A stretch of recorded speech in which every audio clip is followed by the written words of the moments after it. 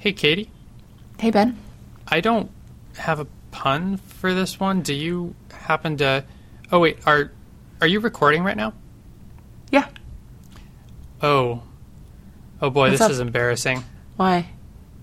Well, I mean, we can just edit this out. What? Oh, what's the goal? no. I thought this conversation was going to be private, but it seems as though... Oh, but see, that's actually... So it's a two-party consent state. You and I both live in two-party consent states because you're in California and I'm in Illinois. So Yeah. it's actually illegal for me to be recording this without your knowledge and consent. Oh. Well, you could pretend, and that would be my joke. Because we're...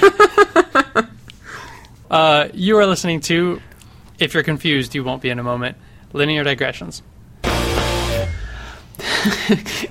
So the theme today, everyone, is when data that is, let's say, collected under the assumption of privacy becomes public. Yeah. Sometimes on purpose, sometimes... Well, usually it's made public on purpose with some kind of thinking that privacy is being protected of the individuals involved and the places where that assumption can go awry, let's say. I would like to say a thing. Please. Which is that the only reason I don't have a pun today is because I'm currently wearing shorts. I'm not wearing my pantalones. Maybe next week. Wow, that was a long silence. I don't even know what to do with that. All right. So let's move on to the episode. Okay. So we had a recent episode about how great it is that data science is being more open and transparent and public and all this sort of stuff. And I kind of sat down and wrote a bunch of notes for that episode about, well, what are my thoughts on that and why is that so great? And then immediately started writing notes that are the flip side of that. Like, what are the dangers of making data science analyses public? One thing what are some of the ways that goes wrong? Yeah. Oh, sorry. Well, yeah, one thing I remember that you did say was that some people, a lot of companies will open source the algorithms or the models, but not as many make the data available. Mm-hmm. And that is, like, that's a lot more rare. And this is kind of I guess this is... I wonder if we're going to find out part of the reason why. I mean, part of it is that the data is more useful as a competitive advantage, right? Yes, definitely. And I would also say that, the biggest issue is privacy, I would say. So you work at Facebook, for example. There's a lot of people who put data on Facebook that they don't want the whole world to know, or it's not their assumption that, like, just anybody could access any of that data. For example, if you're exchanging messages with one of your friends, there's maybe the expectation that those messages, maybe you understand if Facebook is using those for some internal research purposes or something like that, but there's not the expectation that those would ever be made public, even if they were removing any personally identifiable information from it. That's just, like, not how you expect it to go.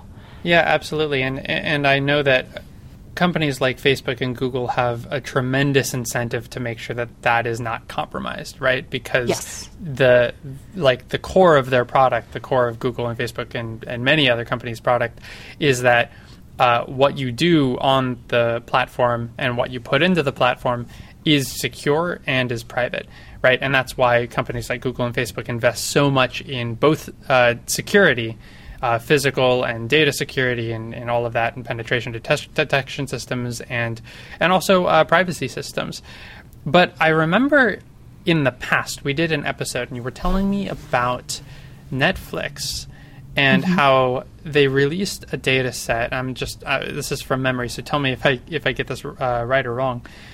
But if I remember right, they released a data set of anonymized users' movie use, like movie watching patterns, what movies that people had watched and what movies each user had not. And of course, the names and all of the details, the personally identifiable details, were scrubbed from there. But someone took that data set and then cross-referenced it with IMDb user accounts and were actually able to identify the people through there. So even when you release a data set and you think you've done a pretty darn good job of scrubbing personally identifiable information from it, there are still ways that it can bite you in the butt that you can't necessarily foresee. I mean, yeah, that was actually just about perfect. And in particular, I remember one of the things that people really didn't like about this was they were able to basically out people as gay based on presumably their movie choices. So it wasn't just, here's your movie watching habits. Like, ha ha ha, you watched Cinderella 6 times last week, or like whatever weird thing. But there might actually be really personal stuff in there. Yeah.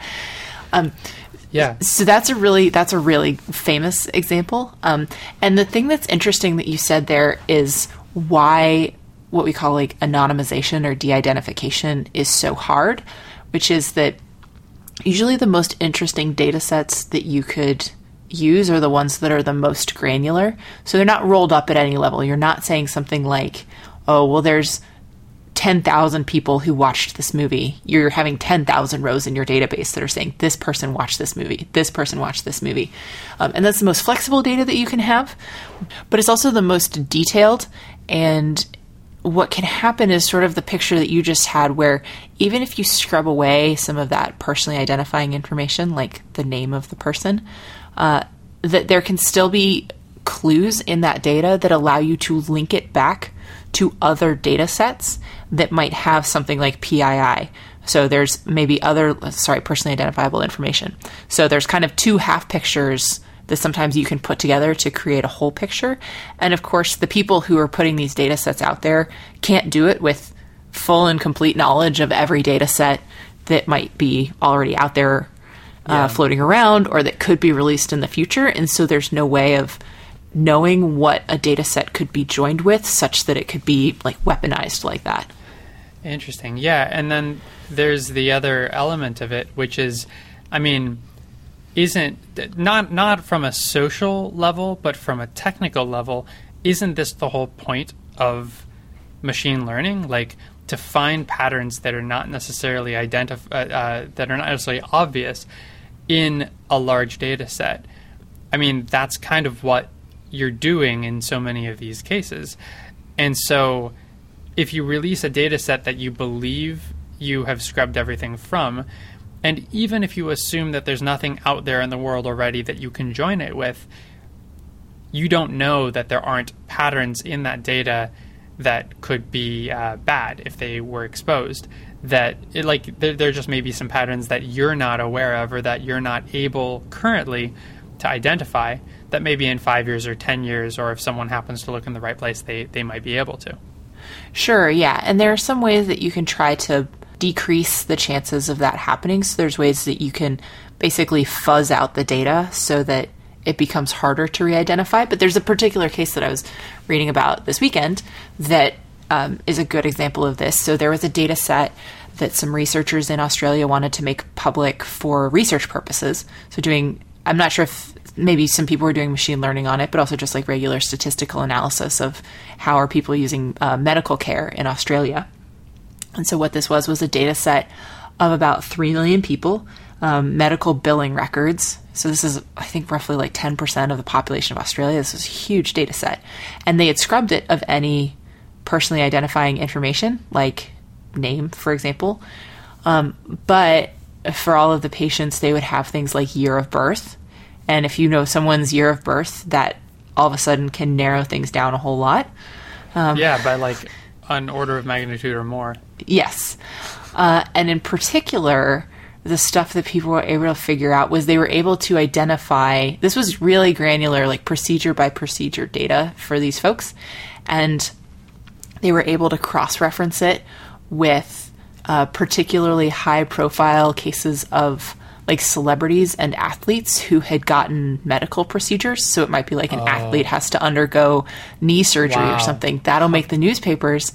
And you can figure out, if you know something like a year of birth that a person had a knee surgery within a certain time window, and like, I don't know, maybe one other thing, like the city, or you can identify it from other patterns in the data. Like, you've just re-identified a person's, like, potentially their complete medical history.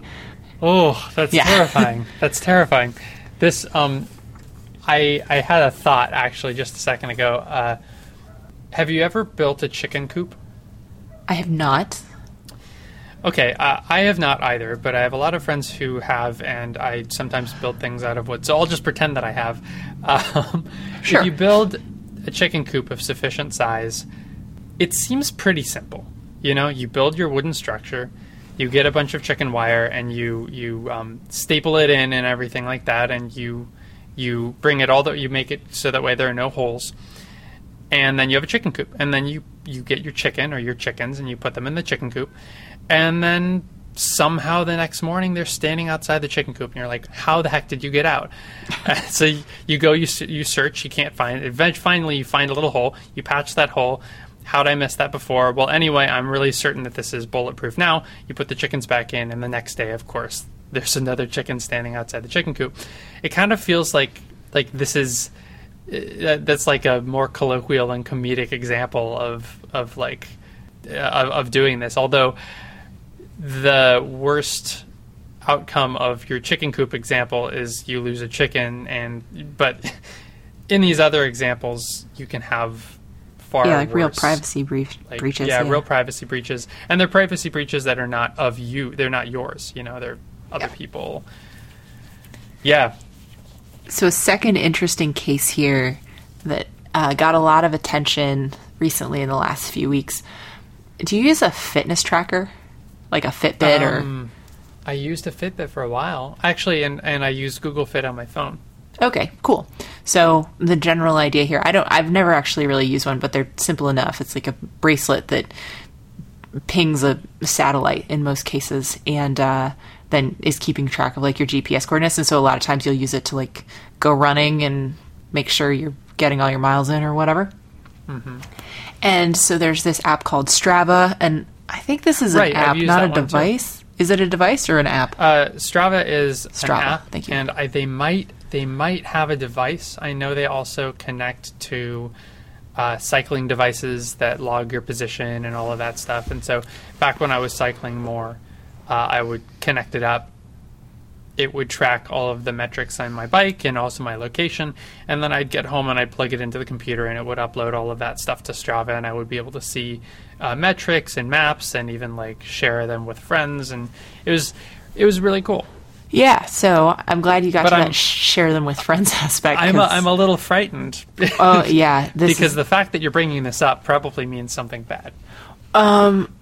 Well, it might not go where you're thinking it's going to go. So, but the general idea, like you said, is that there's kind of this social networking aspect to it. So the expectation that, as it turns out, the defaults, as I understand them, are not necessarily that your stuff would be private. It's not that it would be shared on a individual level, even anonymized, but that it would be like rolled up with, let's say, everyone who's in your city. And I think one of the things that they'll do is they'll make like maps of an area that you're in and shows like, oh, here are the places where people go biking. And then you go biking there and be like, hey, wow, you did really fast on this route compared to all the other people who bike here. And, you know, it's just kind You're of like number 35 on this hill. Yeah, this cool social aspect to it, right? Here's the thing that happens, though. There was I think it was like a graduate student or like a researcher who found a bunch of these heat maps. So Strava was publishing what they're calling heat maps. And so those are sort of these satellite images that are overlaid with of geographies, but they're overlaid with where people are working out. And so you can see, I'm sure if you had one of Chicago, for example, like the Lakefront Trail would be really hot. And there's an old rail line here called the 606, and you see a bunch of people running there and whatever. And so you can see visually kind of satellite's eye view of where people are working out. Now, here's the thing, is that then this person took that and started looking in places like Afghanistan and Syria and places where there's military installations that are not necessarily super high profile, or that where we would necessarily want, let's say, various nefarious actors to know where, in this case, soldiers are working out and like running their laps. Wow. So they can see the lifestyle patterns. Like, I think this is in general against the rules of the military. So shouldn't have happened in the first place. And I just want to like acknowledge that up front, but like happens. And so what you can see is basically these light spots, again, maybe in places where there wasn't a super high profile military base. And it's like where the soldiers are hanging out. So this will be like where they run their laps, where they're walking to and from work, maybe where they're like sleeping. So this was not stuff that was supposed to be public, let's say. But it was because, that's pretty bad. Yeah. So it was, you can see a lot of these pictures on Twitter. They're kind of interesting. And it made like front page news on a number of newspapers fairly recently. And Strava, I think, sounded like trying to doing some damage control on this one. I'm sure that there was like some folks in the military who got their Fitbits taken away or whatever. But to a certain extent, I'm not sure how much the damage can be undone, in the sense that now there's like kind of all these things that were military secrets that probably aren't military secrets anymore. Mm-hmm. So that's a different version of the same story. I think there's backdoor ways that you can probably use this data set also to reverse engineer identities of individual people and that kind of thing, like we were talking about in like kind of the more common case. But the aggregates themselves tell you something that like maybe wasn't supposed to be public. But, this was all being done kind of in an automated fashion by computers, and they don't have a sense of like what people are supposed to know or not, I guess. Yeah, it's interesting. Thinking back to when I was using Strava, I remember that, assuming I'm remembering correctly, it might have been my Fitbit, but I think it was Strava. I remember that they had a feature that they introduced, which was basically like track my run up to within however many feet or miles of my house. In other words, like when you put my run online, don't say where I actually started, because then people will be able to figure out where I live, where my actual house is. Because when I would look at these things, I would literally see myself walk down my path in my front yard and then start jogging along my street. So, that's not the best. But the good thing is that some engineer or some product designer or someone at Strava thought, we're tracking people, and, people would be able to nefarious people would be able to figure out where these people live. That's not so good. Let's make a feature that helps them anonymize. But the only reason that feature was introduced is because some human thought, this could be used in this nefarious or bad way, and so we need to work against that. Probably when they were making the heat map, they thought, okay, this is ridiculously anonymized. You're not going to be able to figure out where people live from this. You're not going to be able to figure out individual identities from this.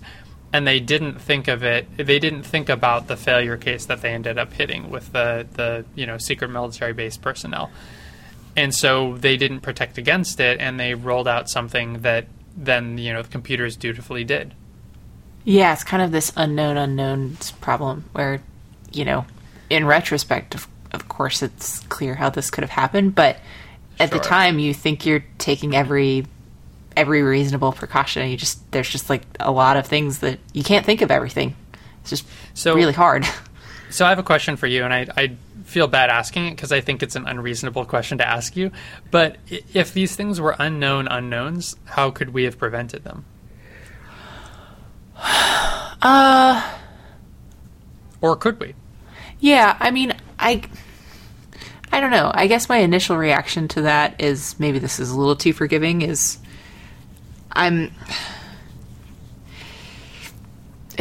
hard for me to sit here and say like I wouldn't have made this mistake if I were in their place, I guess.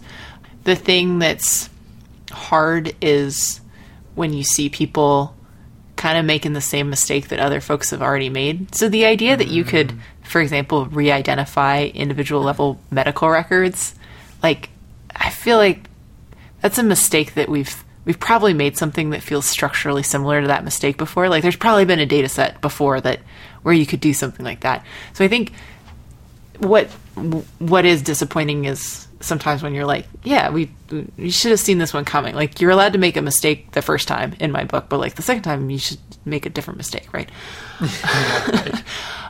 But yeah, I mean, it's stuff like the Strava heat map and then thinking about how that could be cross-referenced against military installations. I don't know. I can't sit here and say that if I worked at Strava, that would have been a thing that I thought about. I guess this is why there's like lawyers and bureaucracy and procedures and risk departments and people that it's their job to think about that. And I'm kind of not one of them by training. I'm a physicist / data scientist by training, but I think maybe what I'm arguing is that we as data scientists are increasingly on the front lines of this, and there's a lot of introspection and maybe action in the data science community right now to be more responsible about this kind of stuff. And so I guess that's kind of all I can ask for, is for people to take that stuff seriously. I guess it seems like as we see machine learning, data science, AI, all of these things, and the way that they're developing and the things that they're doing that impacts the world around us, and the power that they have, both for good and also for unintentionally causing harm, it seems to me that the best we can really do is just be more cautious generally. And that's kind of, I mean, to what you said, maybe we should have people who are trained more in risk management, who also understand the technologies and are relatively well acquainted with the different failure cases that we've seen, I also think that there is some amount of responsibility that falls on someone who's going into that field. If you're working on something that could inadvertently cause harm just by the nature of the power of the technology that you're working with, then I think to some degree it is your responsibility to think through these possible failure cases and try to guard against them. Yeah, I agree. I think I recognize how challenging that is, though. Yeah. Especially, as we said kind of at the outset, this is in some tension with another ideal, which is openness and transparency, and that we want to be able to share our work with one another, and just recognizing that there's just some tension between those two, that having really rich open source data sets that have things like interesting information about people, like I don't see a way to totally reconcile that with the need to protect privacy. Like, I think that we should learn to live with this tension, and we should always be holding both of those ideals in our head, but also acknowledge that it's really challenging to do both of them at the same time. Maybe impossible, but I'll just say really challenging for now. Yeah, that's interesting.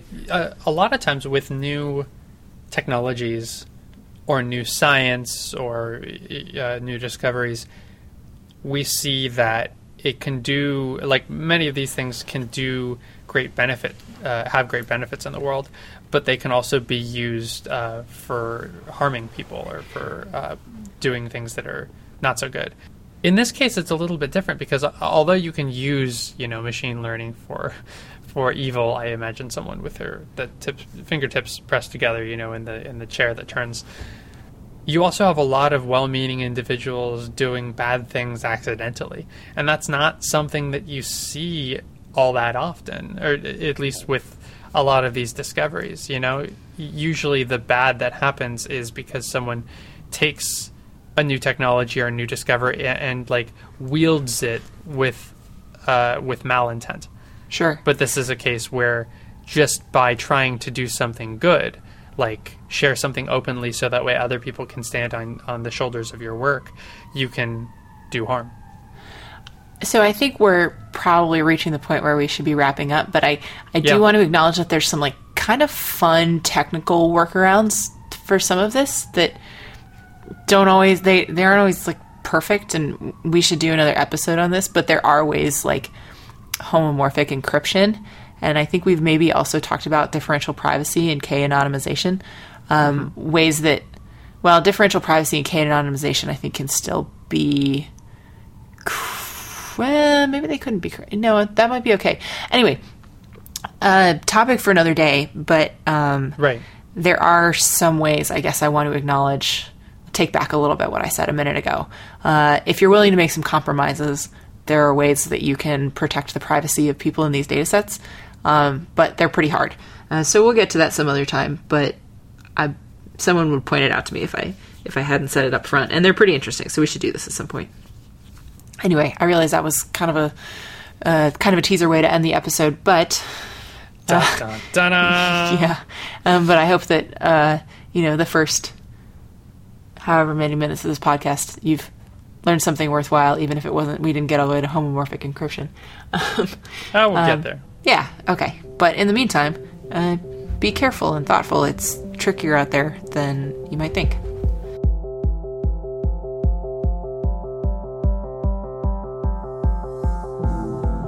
Linear Digressions is a Creative Commons endeavor, which means you can share or use it any way you like. Just tell them we said hi. To find out more about this or any other episode of Linear Digressions, go to lineardigressions.com. And if you like this podcast, go ahead and leave us a review on iTunes so other people get to listen to this content too.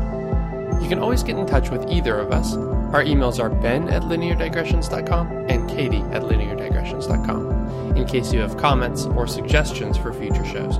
You can tweet us at lindigressions. Thank you for joining us, and we'll see you next time.